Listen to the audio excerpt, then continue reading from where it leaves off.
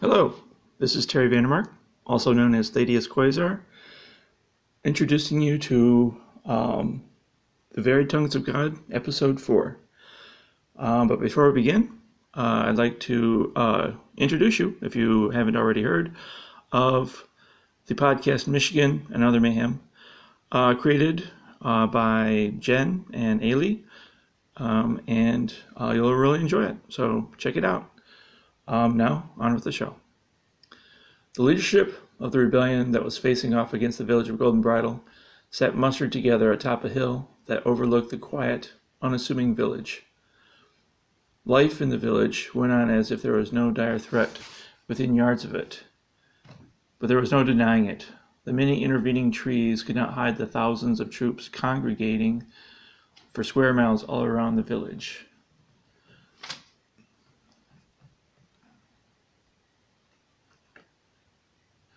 Elder Gavin articulated what no one else among them dared speak. We crush Golden Bridle tonight. First we round up her villagers, find those willing to join one of our own, and those who refuse, we extract them like a cancer. After that, we overturn every stone until we are confident we have the last morsel of truth that Mayor Taurus selfishly guards. Then we destroy the village, burn her to the ground. How say the rest of you? Does this appeal to your unanswered need for truth and justice? I don't know, said Chairman Regis. Golden Bridle is one of the 8, one of the first, unlike a father to us. It would not be right to mistreat so harshly a place that has nurtured the races and strengthened the world. Golden Bridle ought to be respected. Golden Bridle need be cherished. The leadership mulled, then gelled. As a body, they descended the hill and entered the village. They were immediately met by Gowa and much of the villagers of Golden Bridle. Gowa seemed to know Gavin, as if the two were siblings. Gowa peered at him through the veil that draped over the wide brim of her hat. We did love and respect one another, and that was not too long ago now. It is a shame how things have turned out. Either you surrender, professed Gavin, and give over your treasure and your lives to us, or we will take what is rightfully ours. What do you say, Gowa?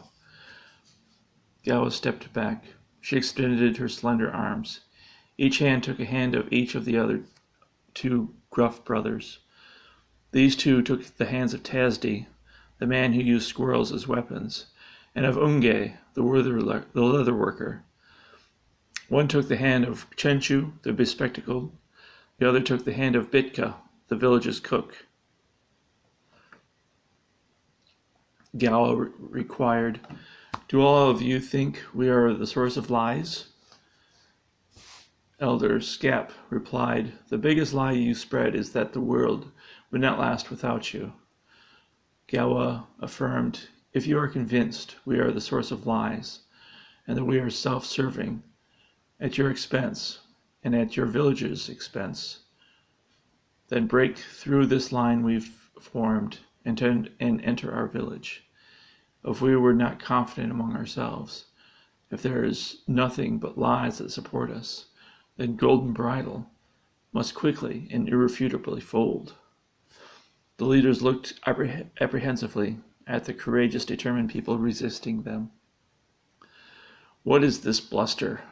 Mayor Marvis came face to face with Gowa. I won't stand for the tyranny of ignorance and fear to hold us back. Marvis made an effort to step past the wall formed by the villagers of Golden Bridle, but found it impossible to do so. Elder Gavin took his place beside Mayor Marvis. Where is your mayor? Mayor Taurus. I demand an audience with the mayor of Golden Bridle. Bring him forward. Gowa said only, our mayor is not here. We will be victorious, even should we be without him. Elder Gavin studied Gowa for the longest time, apparently looking for some sign of fear or weakness. Finally he confessed, we may fear losing something in an exchange with you. Good for us, we have recruited those who fear losing nothing. Elder Gavin motioned to a boy. Immediately he blew into a trumpet. The voice caused the entire forest to quake. An army of 9,000 boulder-born, moss-covered trolls emerged from out of the woods. They permeated the village as though the sluice gates had been opened. Trees were thrown over. Their voices, wrenched from the wood's cores, caused many villagers to shout. Gawa was certain there were more trolls than trees in the forest. How could they fend off such a number? The villagers who called Golden Bridle home acted fast. Mimika took a budding rod and drew a line in the sand. The effect was that the trolls found themselves unable to cross. They congregated, perplexed, peering in and barking and snapping their jaws. A large troll barreled into Mimika, dislodging the rod.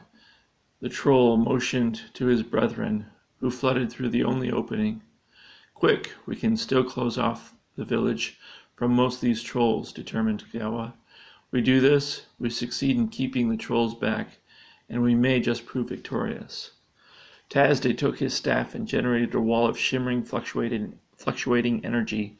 It had the effect of driving a knotted wall of trolls' bent elbows and bent knees back.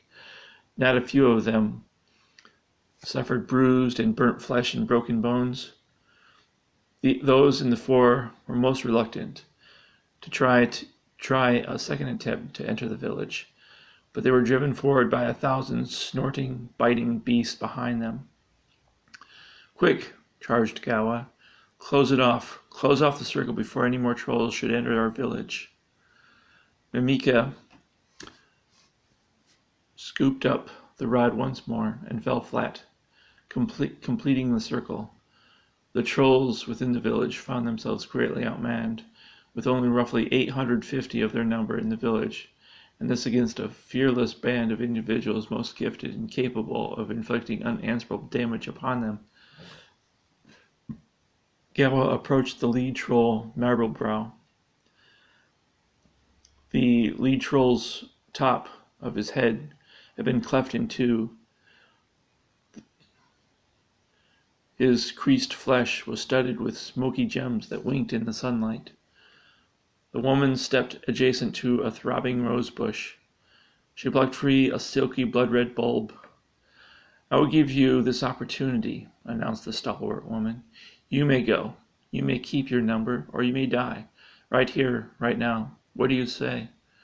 The troll leader, Marbledbrow, grunted, then replied, "We don't fear you.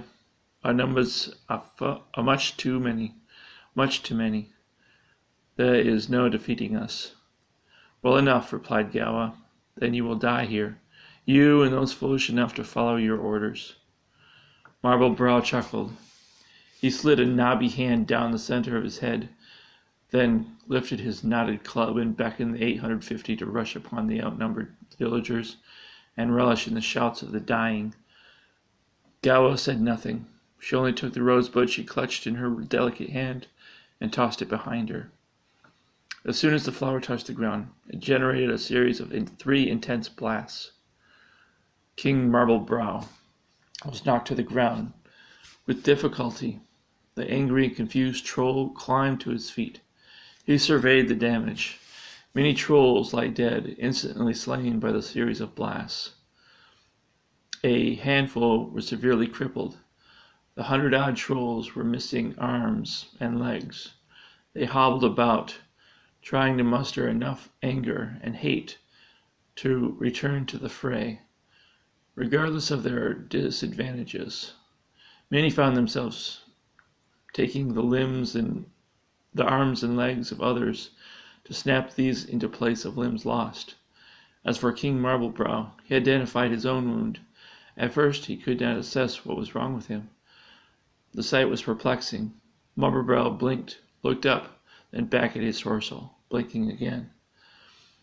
The king of the trolls could not help but chuckle at the sight. His left arm had been severed, torn away at the elbow. It had somehow entered his belly. The hand was an oily black fist, clenched as it had been in rage at the moment it was ripped away by the explosion. King Marbledbrow chortled. He pulled free, though with difficulty, his severed limb, the wound closing like an eye, intending to use it as a unique weapon. Waving it high above his head, he barked in their ugly language commands for his troops to act. King Marblebrow hesitated. Then, with a shout, he lunged forward upon the tight spinning circle of fearless villagers. The odd weapon the troll bore succeeded in striking Chenchu's shoulder.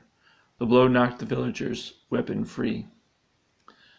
Tasdi picked up the blade. He was crafty. He spun around, defeating the creature's thrust. The king's errant blow left him open to attack. The man succeeded in striking just beneath the left knee. The strike was so severe that the troll fell backwards. King Marblebrow fell forcibly on his back. He inspected the new wound. There was no climbing up from this. Marblebrow watched, hate welling up in his contorted face, as the jealous second-in-command, Siltchin, approached. He knelt beside the dying king and guffawed. Looks like I've become the new king. The assassin Siltchin inserted his blade with obvious delight into his former king's neck. He removed the blade. Then, wiping the viscous blood on his wholly grimy smock, he watched hungrily as life seeped from his former nemesis. King Marblebrow, as he fought off death, understood why the villages of the Northwood were so formidable. They must have approached the other peoples of the Abyssine as they had the trolls, promising gifts among those most in need of them, most eager to have them granted. Golden Bridle's strength was not in armies, it was not in wealth. Golden Bridle's strength was most likely concentrated in 500 persons, well placed in every kingdom and among every race throughout the world, promised a crown or a bride or a treasure, made possible by the circulation of a scroll or two. They acted out. They undermined those looking to conquer the peoples of the Northwood, and received their gift, all so that the villages would survive. Had King Marblebrow not been so arrogant and hungry for human flesh and greedy for the wealth revealing many secrets to those most affected, he would have come away with new respect for the people of the Northwood. Indeed, he could have allied his army with Golden Bridle. Unfortunately for the king, he learned his lesson too late, and it cost him his life. Siltchin carved away the flesh of the king, bearing the gems, and grafted it to his own chest. After all, this was how each king was identified among the trolls. "So where are you taking me?" asked Mayor Taurus of the three thin, painted boys as they led the horse he was on down the cobblestone road. "I must get back to Golden Bridle. I fear for the safety of my home. The Council of Eight most surely has convened by now. Will you take me back to Golden Bridle?" The three boys said nothing. They only walked on in silence, the eldest one lightly tugging the reins of the horse and lazily guiding the animal behind them. What did the three boys intend for the mayor? Taking the mayor was a high crime. It had happened only once before, and the crime resulted in the burning down of the culprit's village, the first village to suffer such a fate. Now that judgment was a common occurrence. Perhaps the village of Pissfield Canteen was guilty of burning down errant compass. They held the talisman of Golden Bridle. Now, what did they intend once they captured the Mayor Taurus? Did they intend to weaken Golden Bridle, regarded as the premier village in the Northwood, the greatest among the first eight, the one most respected and feared by everyone outside the forest? Did the village of Pissfield Canteen look to force its own agenda, without fear of being thwarted by Golden Bridle or the other villages? It would be a bold move, one that could result in their complete annihilation. He feared for them. Their children, without parents, without a mayor or an elder or a council, were making a mistake. Mayor Taurus wondered what he should do. Would his life end at the hands of foolish children? He chuckled to himself. He remembered the last time he very nearly died, some 30 years ago now, just after the Wizard Wars, when the Authority, a league of the most powerful magic wielders, was created. Golden Bridle was the only village to align itself with a wizard. The relationship between Mayor Taurus and Wizard Clotus fostered an understanding between the villages and the witches and wizards of the Authority. This allowed the villages to keep the powerful magic wielders out of the North Wood. But the relationship was a tenuous one. Should Algernon, the High Wizard, be slain or imprisoned, the efforts made by Clotus would be ignored, and there would be little to resist the Authority from returning and claiming the North Wood. Mayor Taurus mulled over the first meeting between Clotus and himself. The night he should have died, he was convinced. The wizard knew, some mayor from some other village had told him, that Golden Bridle would harbor a threat to the Authority, that it would most certainly be home to a frightful wizard, the one prophesied about, the undeniable one. Perhaps, if the mayor of Golden Bridle was slain, the undeniable one would refuse this safe place. The two silently fought one another for hours in the square. Clotus used an array of balls of energy, the wizard's forte. As for Mayor Taurus, he deflected them effortlessly. Most flew directly skyward, illuminating the night sky. Others were redirected into the ground. They burrowed like enormous beasts, many of them digging beneath houses and compromising foundations. Finally, a precious few slammed into ancient trees that dated back to the days of creation, trees the villagers, in building Golden Bridle, knew not to harm, that they could help defend their village when need be. Only 3 balls of flame managed to strike their target, the mayor. When Clotus was disarmed by his initial success, that was when Mayor Taurus struck. He made use of what looked like a phantom, a small, slow-moving cyclone that picked up debris, tools, and junk scattered throughout the village to give it body, to arm it. Mayor Taurus created 2 more cyclones, equally disposed.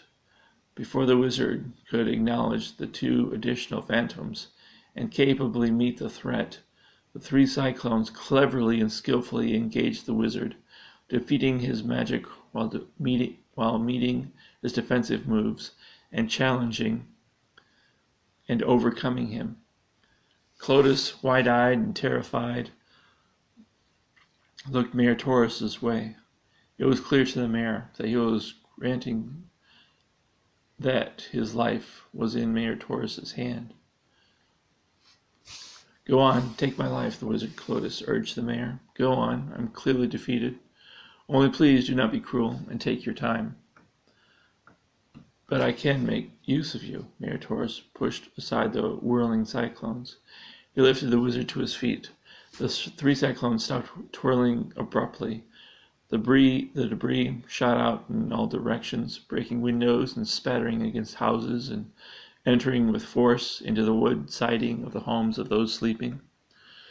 Mayor Taurus claimed, "Now I own you. You cannot deny it." The wizard blanched.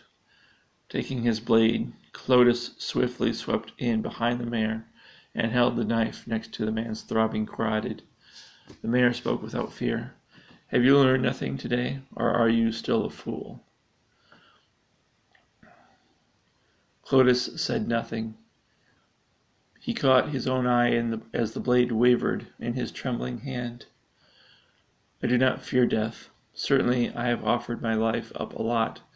You must believe that, don't you?" Clotus took a step back. "I know the future," Mayor Taurus spelled out for the wizard. "Not well enough to take direct action, but enough to keep my options open. I need to live. That I cannot deny. The course of future events, and certainly your own life, would be impacted, and that negatively, were you to kill me, here and now. Cleodas dully pocketed his knife.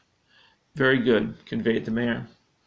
You have come away with the two most valuable treasures we have to bestow on the people that come to the Northwood.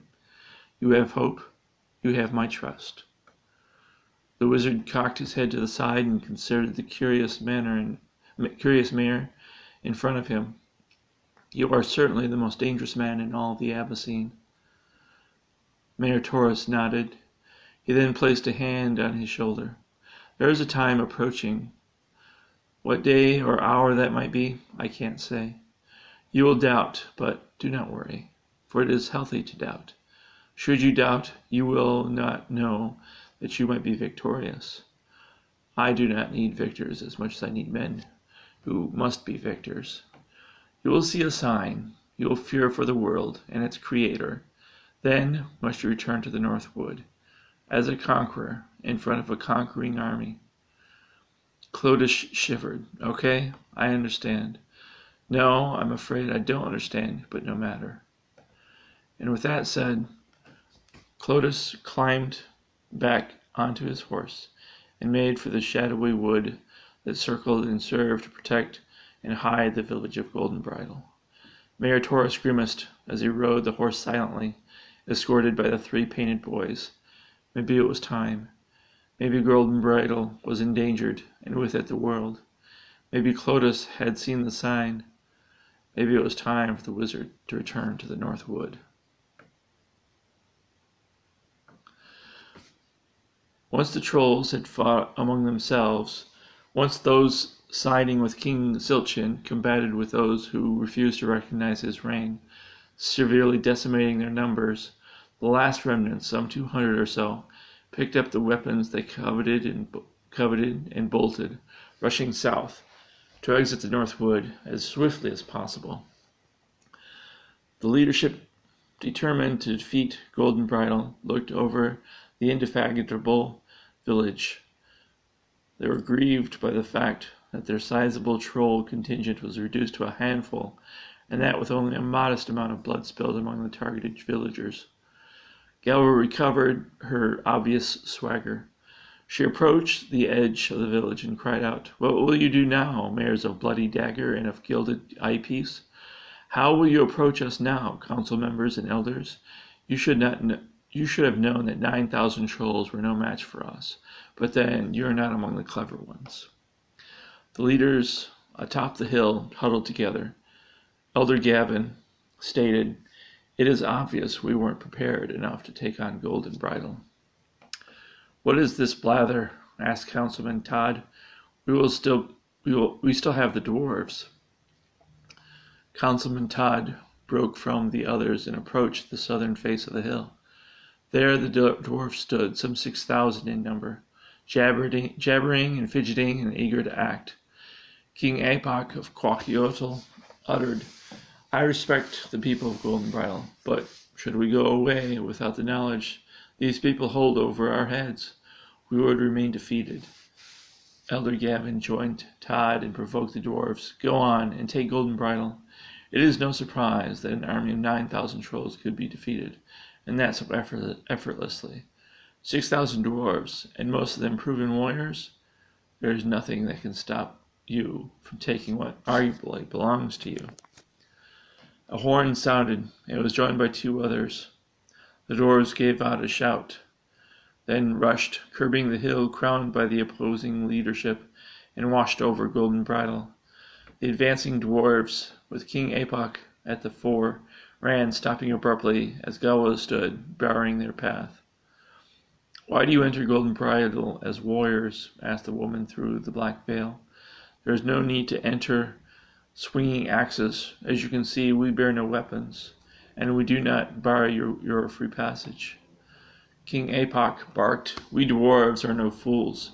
You divide us, or would divide us, as you successfully did with the trolls. But I tell you what I promised my men. They will all know the truth. Do you think a secret can survive among 6,000, especially those given to drink? No, a new chapter will be written in the histories of the dwarves. With that said, the dwarves gave out another shout, then raised their weapons above their heads and raced past Gowa and entered the village. They began rummaging through each house, breaking the wood siding and climbing up and punching clay tiles. They even slaughtered animals, thinking their innards could house scrolls as well. As the dwarves swelled in the village square, Gowa weaved her way among the warriors. The woman took Apok's hand and squeezed it, and smiled. Without a word, she isolated him from the other dwarves and guided him through the village. The other 6,000 dwarves did not know how to react. Should they be concerned that Gowa, a woman of frightful abilities, was taking him, at her own discretion, through the heart of Golden Bridle? Some regarded her as a witch, others a goddess. The smart ones would not look her way, or stuffed oily claws in their ears. Who was to say she was not leading him into some kind of trap? The other dwarven officers, weapons at the ready, followed at a distance.